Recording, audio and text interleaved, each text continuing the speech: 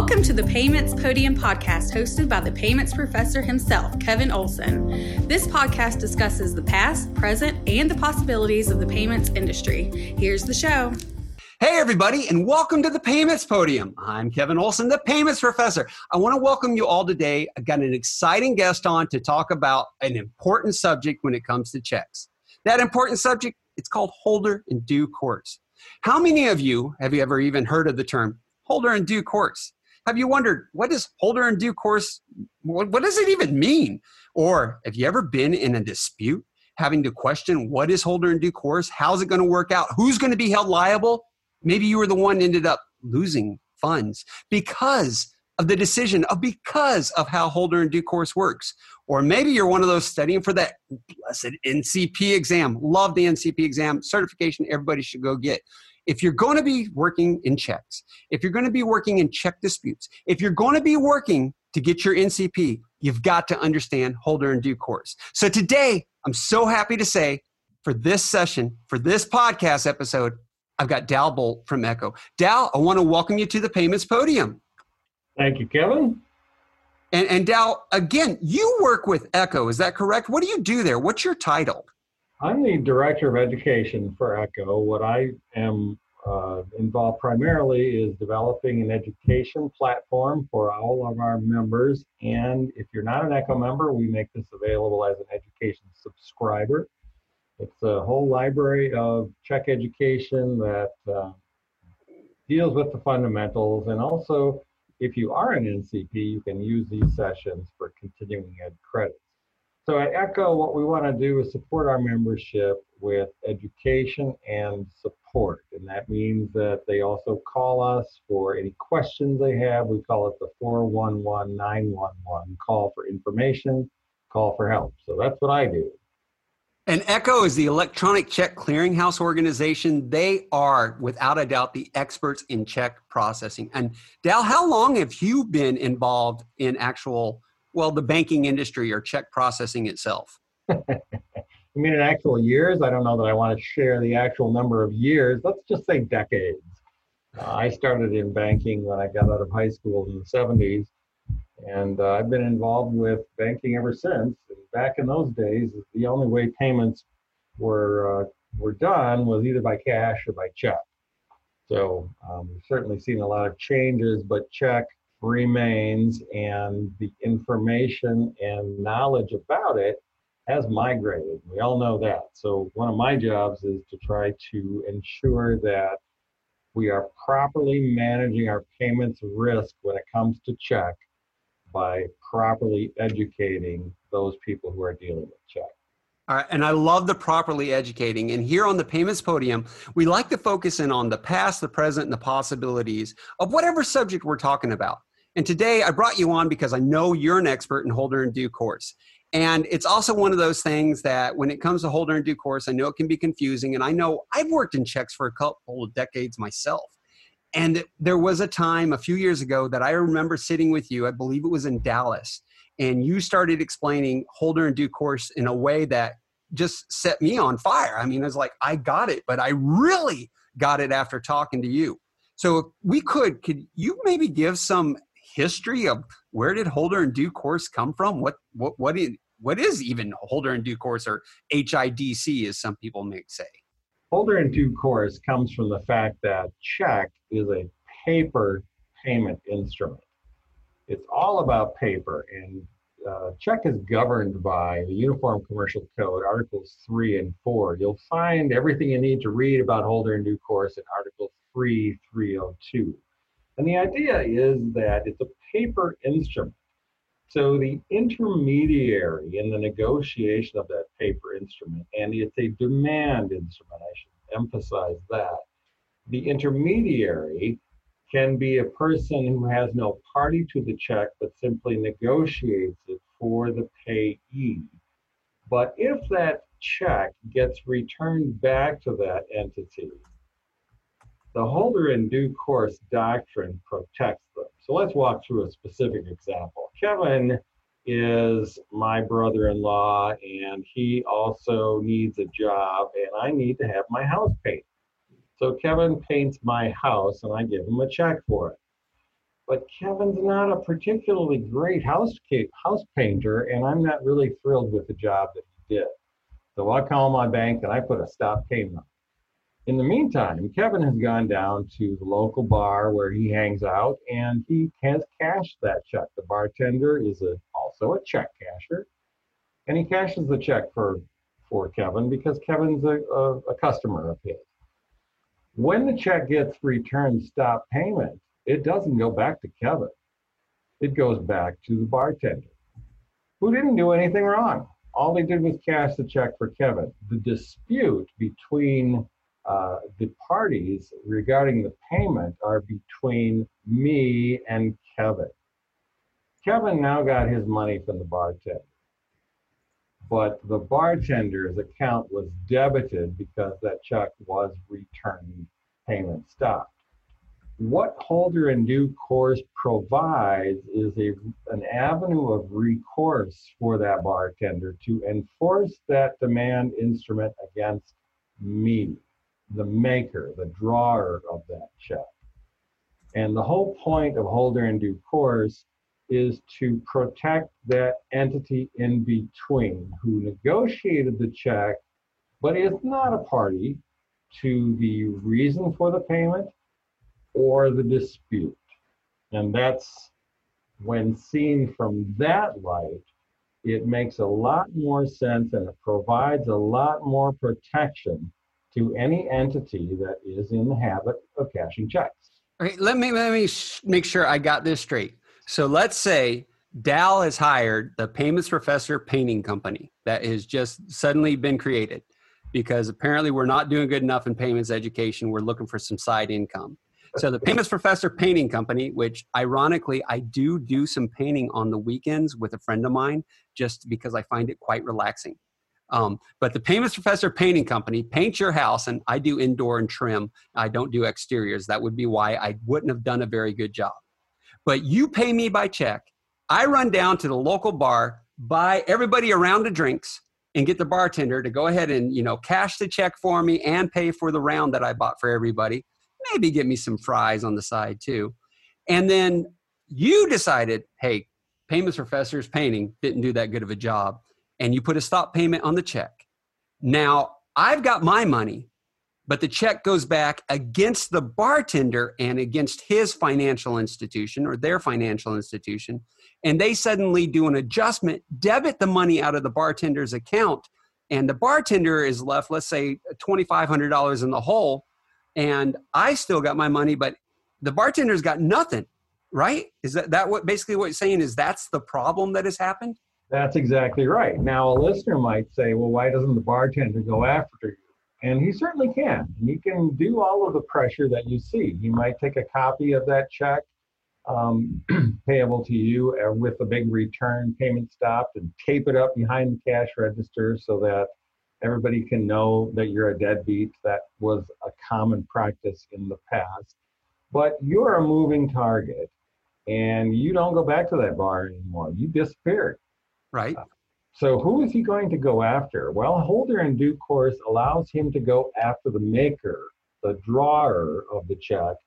And the principle there is, hey, you wrote a check to Kevin. I cashed it.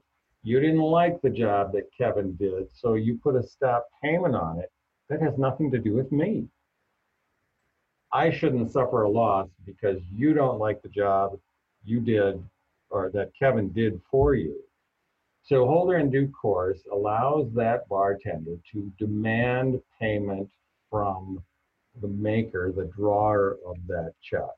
So bartender basically has an option of coming after me and saying, hey, Kevin, or Payments Professor, you still owe us money. Or because of Holder in Due Course, they can go back and say, Dal, we don't care what kind of paint job he did. You wrote the check. You got to pay the check. Is that right? That's exactly right. And where it becomes more important is, again, a listener might think, well, why doesn't that bartender just pursue that? But let's broaden this. Let's talk about large check cashing companies and large big box companies that are in the business of offering those kinds of services. They know, and their attorneys know, the principle of Holder in Due Course. and they will not hesitate to enforce that when checks that those check cashers have cashed are returned back to them for whatever reason. And that's kind of the principle of holder in due course. If you are someone who writes a check to someone and that check gets dishonored, either because you put a stop payment on or it was returned as NSF, the entity that accepted that piece of paper has recourse against you. So you still, even if you put a stop payment on something, doesn't mean you're not responsible. It doesn't alleviate your responsibility to the check, right? That's exactly right. So Kevin and I made an agreement. He was going to paint my house and I was going to give him money.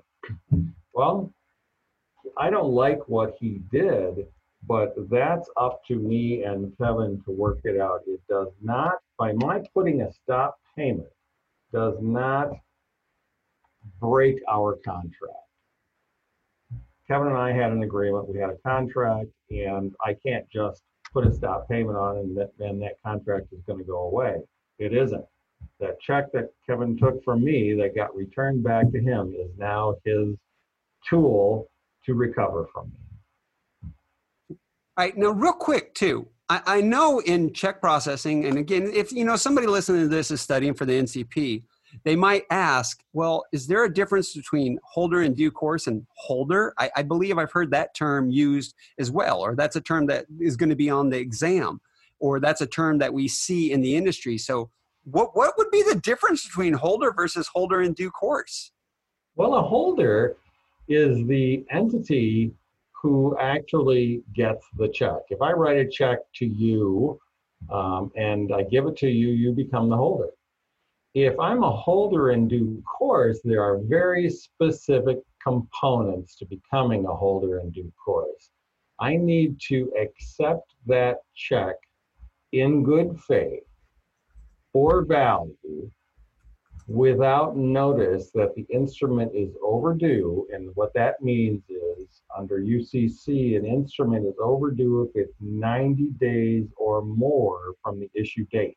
It does not make it non-negotiable. It simply is identified in UCC as overdue. I'm going to stop here a second because you want to keep in mind that UCC is about contract law.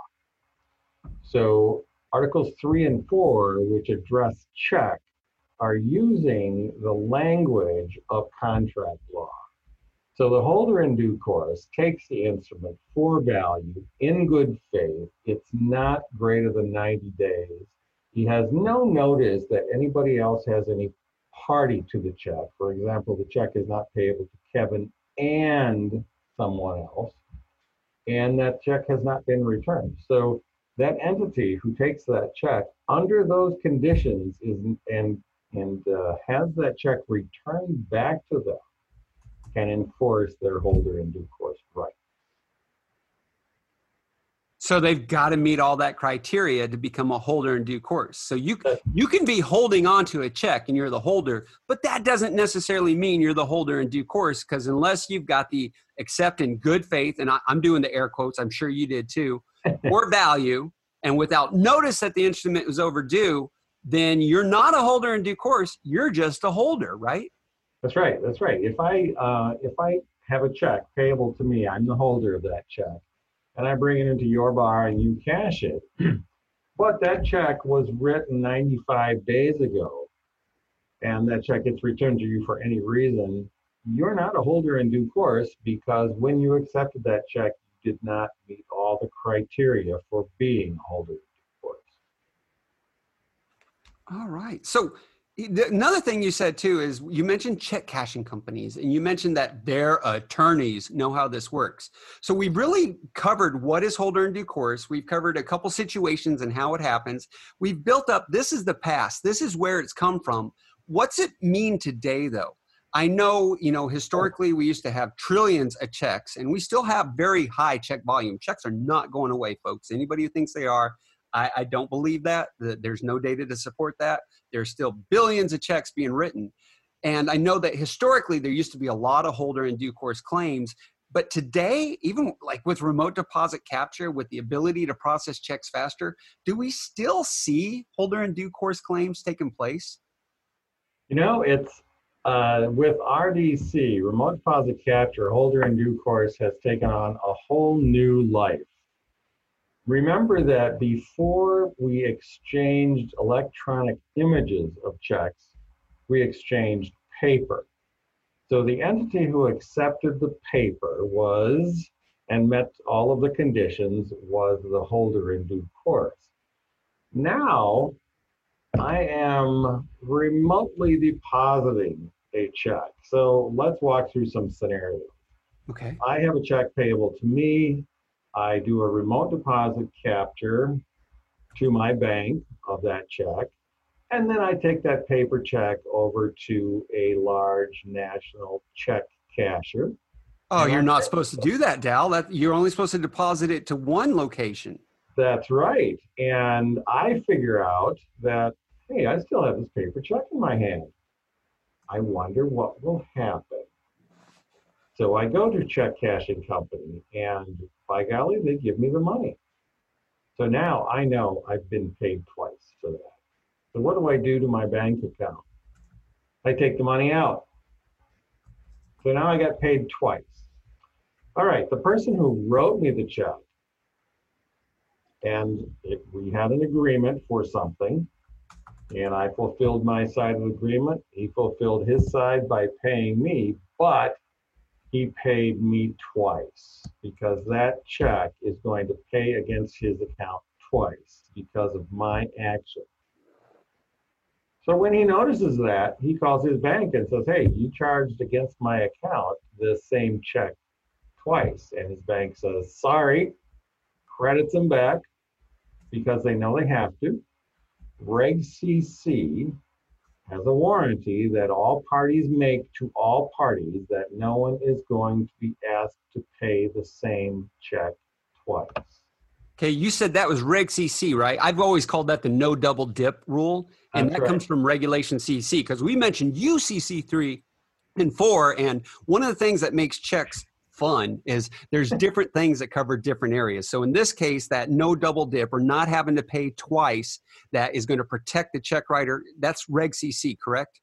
That's right. That's right. You're going to find those warranties in Regulation CC. Regulation CC is a federal regulation that governs the availability of check deposits. It governs the exchange and the payments of now electronic checks.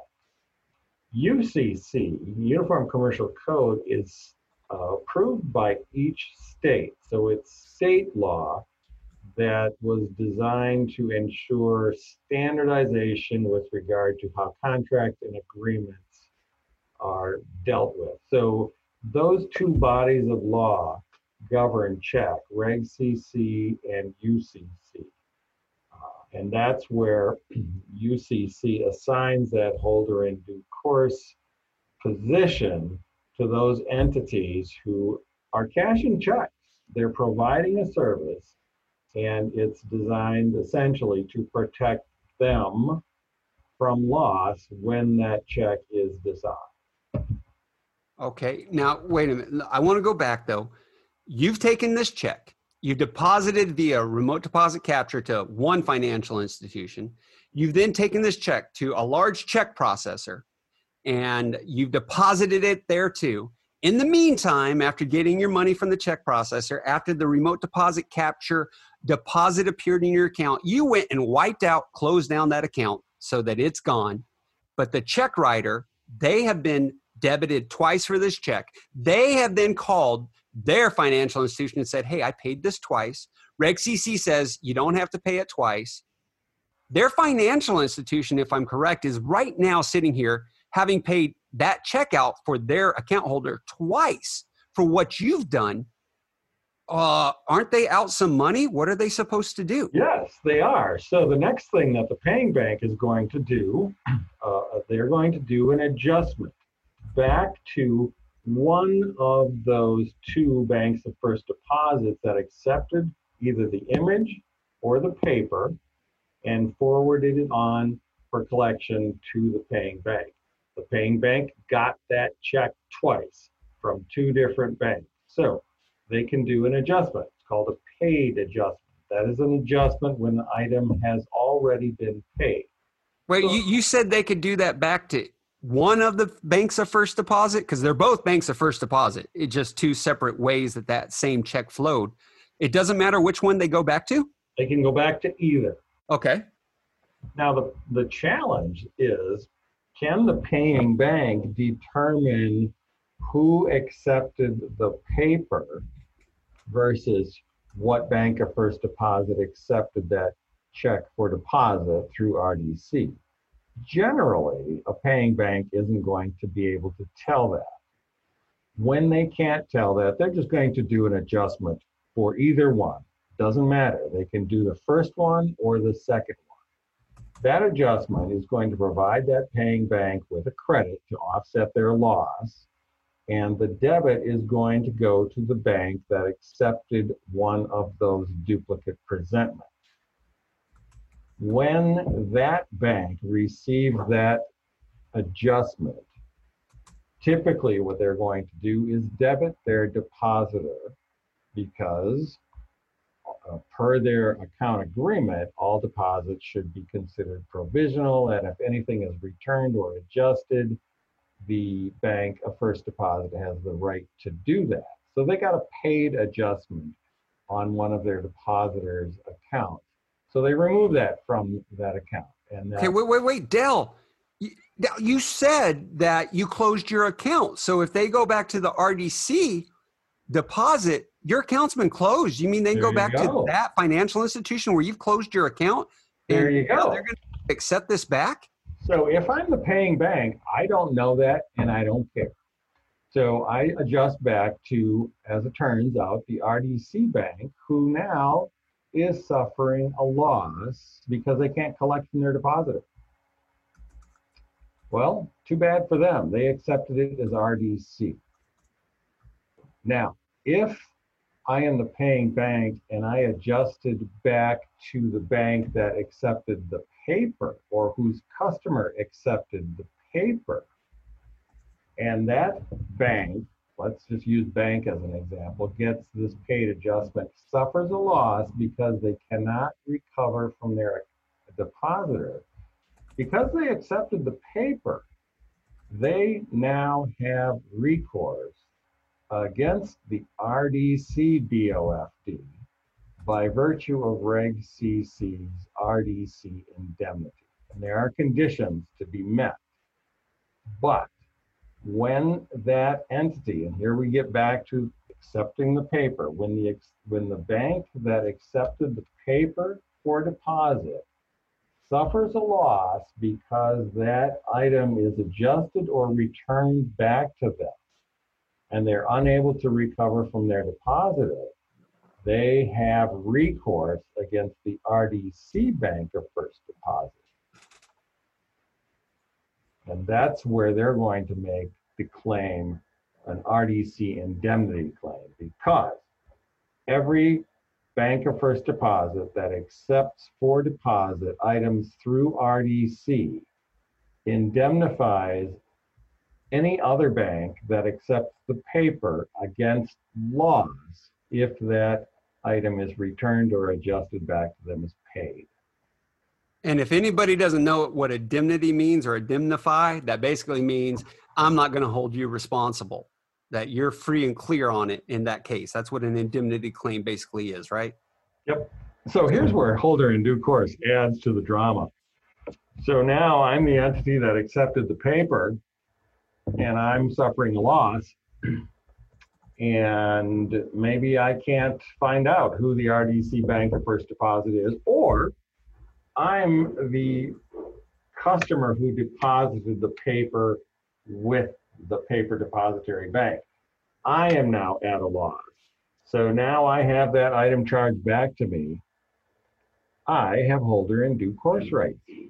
I can go. You got the paper, right? That's right, because I accepted the paper and I met all of the conditions, took it in good faith. It's not overdue. I noticed there's no alterations, no other party has a claim to it. that gives me the right to pursue the maker of that check. And that's where RDC and HIDC are problematic.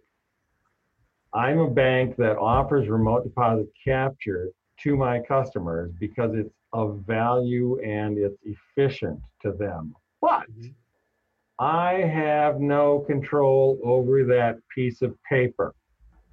So when my customer inevitably decides he's going to defraud someone, because I'm accepting that check for deposit through remote deposit capture, I, the RDC Bank of First Deposit, have to indemnify any other bank that accepts that paper from loss when that item is returned back to them because it was paid or returned or adjusted back to them as paid.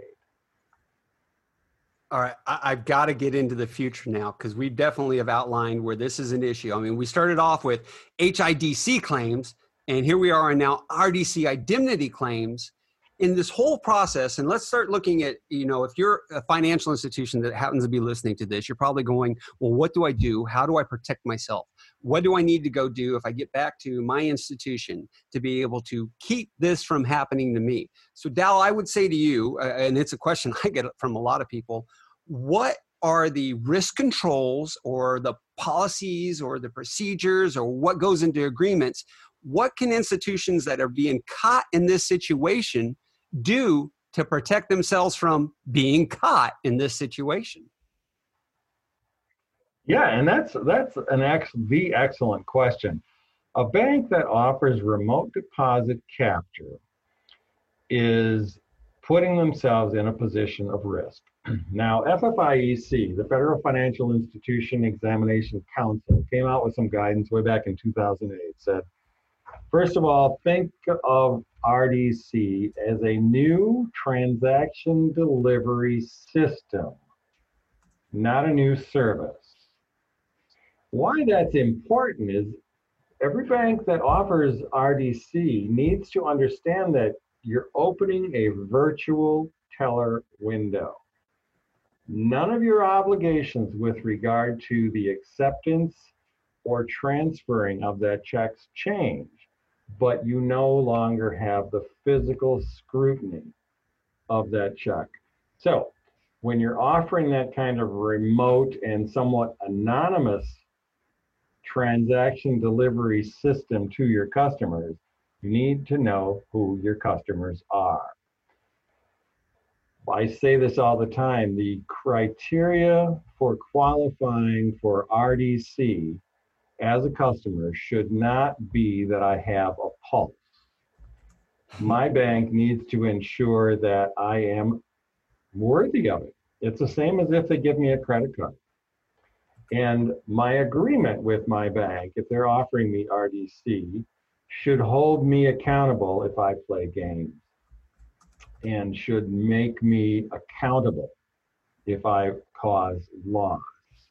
So what I say to every bank that offers remote deposit capture is know your customer, set some qualification criteria, definitely consider setting daily and weekly item deposit limits and total deposit limits so that you're not at risk for accepting a $100,000 item that turns out to be a worthless piece of paper. Consider that you will restrict the types of items that you will accept for remote deposit capture. Will you accept a cashier's check? Will you accept a redeposited item? Consider all of those things that you have to do to mitigate your risk in your upfront agreement and your ongoing measuring and monitoring of your remote deposit capture customer and your program. FFIEC again says do a risk assessment, measure, monitor, look at reports. So this RDC product, service, delivery system that you offer should not just operate independently of any oversight. You need to have customer qualification criteria and your agreement needs to have some teeth. Okay, you just said basically a mouthful that if people want to really protect themselves from this situation, number one is KYC, know their customer. Number two is part of knowing your customer is qualifying what they're capable of doing and determining what they're capable of doing. Number three, you said deposit limits. I'm a big fan of this one too. Having those daily, per item, weekly, even monthly limits, whatever your systems are capable of. Number four, determine what types of checks you're going to allow to be deposited via remote deposit capture. If you're going to limit it to just personal checks, business checks, cashier's checks, you may or may not want, of course, redeposited items. Number five, what's going to be in your agreement? Especially in this case, when they go to close the account, be careful of those outstanding checks. Then you said have the monitoring, staying on top of it, looking at the reports. And I always tell people, do you even know what reports you're getting and what's in the reports? And you qualified that by making sure the FDIC says you got to do this, that this needs to be in there. Or actually, I know FFIEC says that that's got to be there as well. And I'm pretty sure NCUA says you need to be doing all this as well. Would that be correct? Yeah, the regulators, FFIEC is the governing body, or rather the examination council of all of the regulators. So what their guidance is to all of the regulators. So as I said, FFIEC says measure, monitor, watch what you're doing, know your customer, et cetera, et cetera. So all of the regulators are going to take that approach when they're having a look at your RDC system. And if they're seeing losses due to duplicates, they're going to dig a little deeper and wonder what your criteria is. And they might ask you for a copy of your risk assessment. Wow, that is a lot. All right, Dal, we have covered a lot of information here. Started off with Payments Professor walks into a bar and cashes a check for a bad painting job, to ending up to what we can do to be able to protect ourselves from getting in these cases where we have the RDC indemnity or we have the holder in due course claim. I really greatly appreciate you being on the podcast, being able to help really clear up a lot of the fog that comes or the confusion that comes with understanding what is a holder in due course versus a holder, or even working with the RDC indemnity claims. As we're closing out here, are there any comments you'd like to leave people with? And is there any information that maybe I could get from the ECHO website that would be able to help me to understand holder in due course or be able to understand RDC indemnity claims, or maybe even if I want to become a member of ECHO, any information that you could leave us with on that as some closing remarks? Absolutely. If you go to echo.org, and that's ECCHO.org,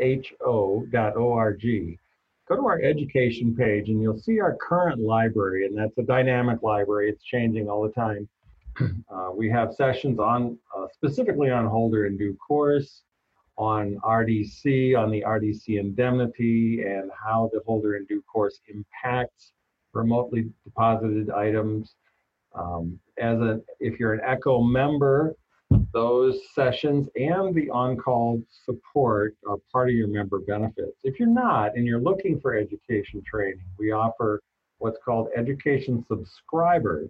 And for a very low fee, annual fee, you have access not only to our education library, but also to our on-call support. What I think is critical when I see the news, I read the stories about the various types of litigation that is occurring between financial institutions and the losses that they are incurring.